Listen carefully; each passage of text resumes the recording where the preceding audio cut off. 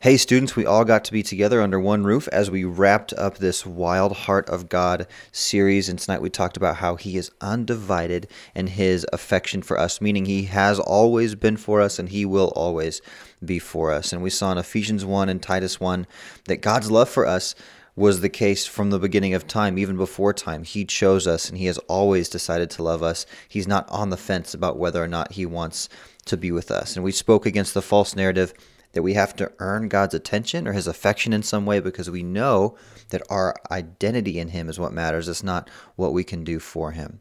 We also saw that His incredible love for us demands a response and that His love is not just something to know about, but it is something to act on. And then lastly, we know that He is worthy of our whole lives because just like Peter says in John 6:68, He holds the words of eternal life.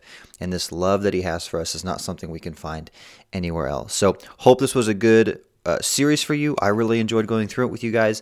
Remember, next week is Nerf and Mafia night. So come, bring friends, bring Nerf guns. It's going to be a good time. We'll see you guys there.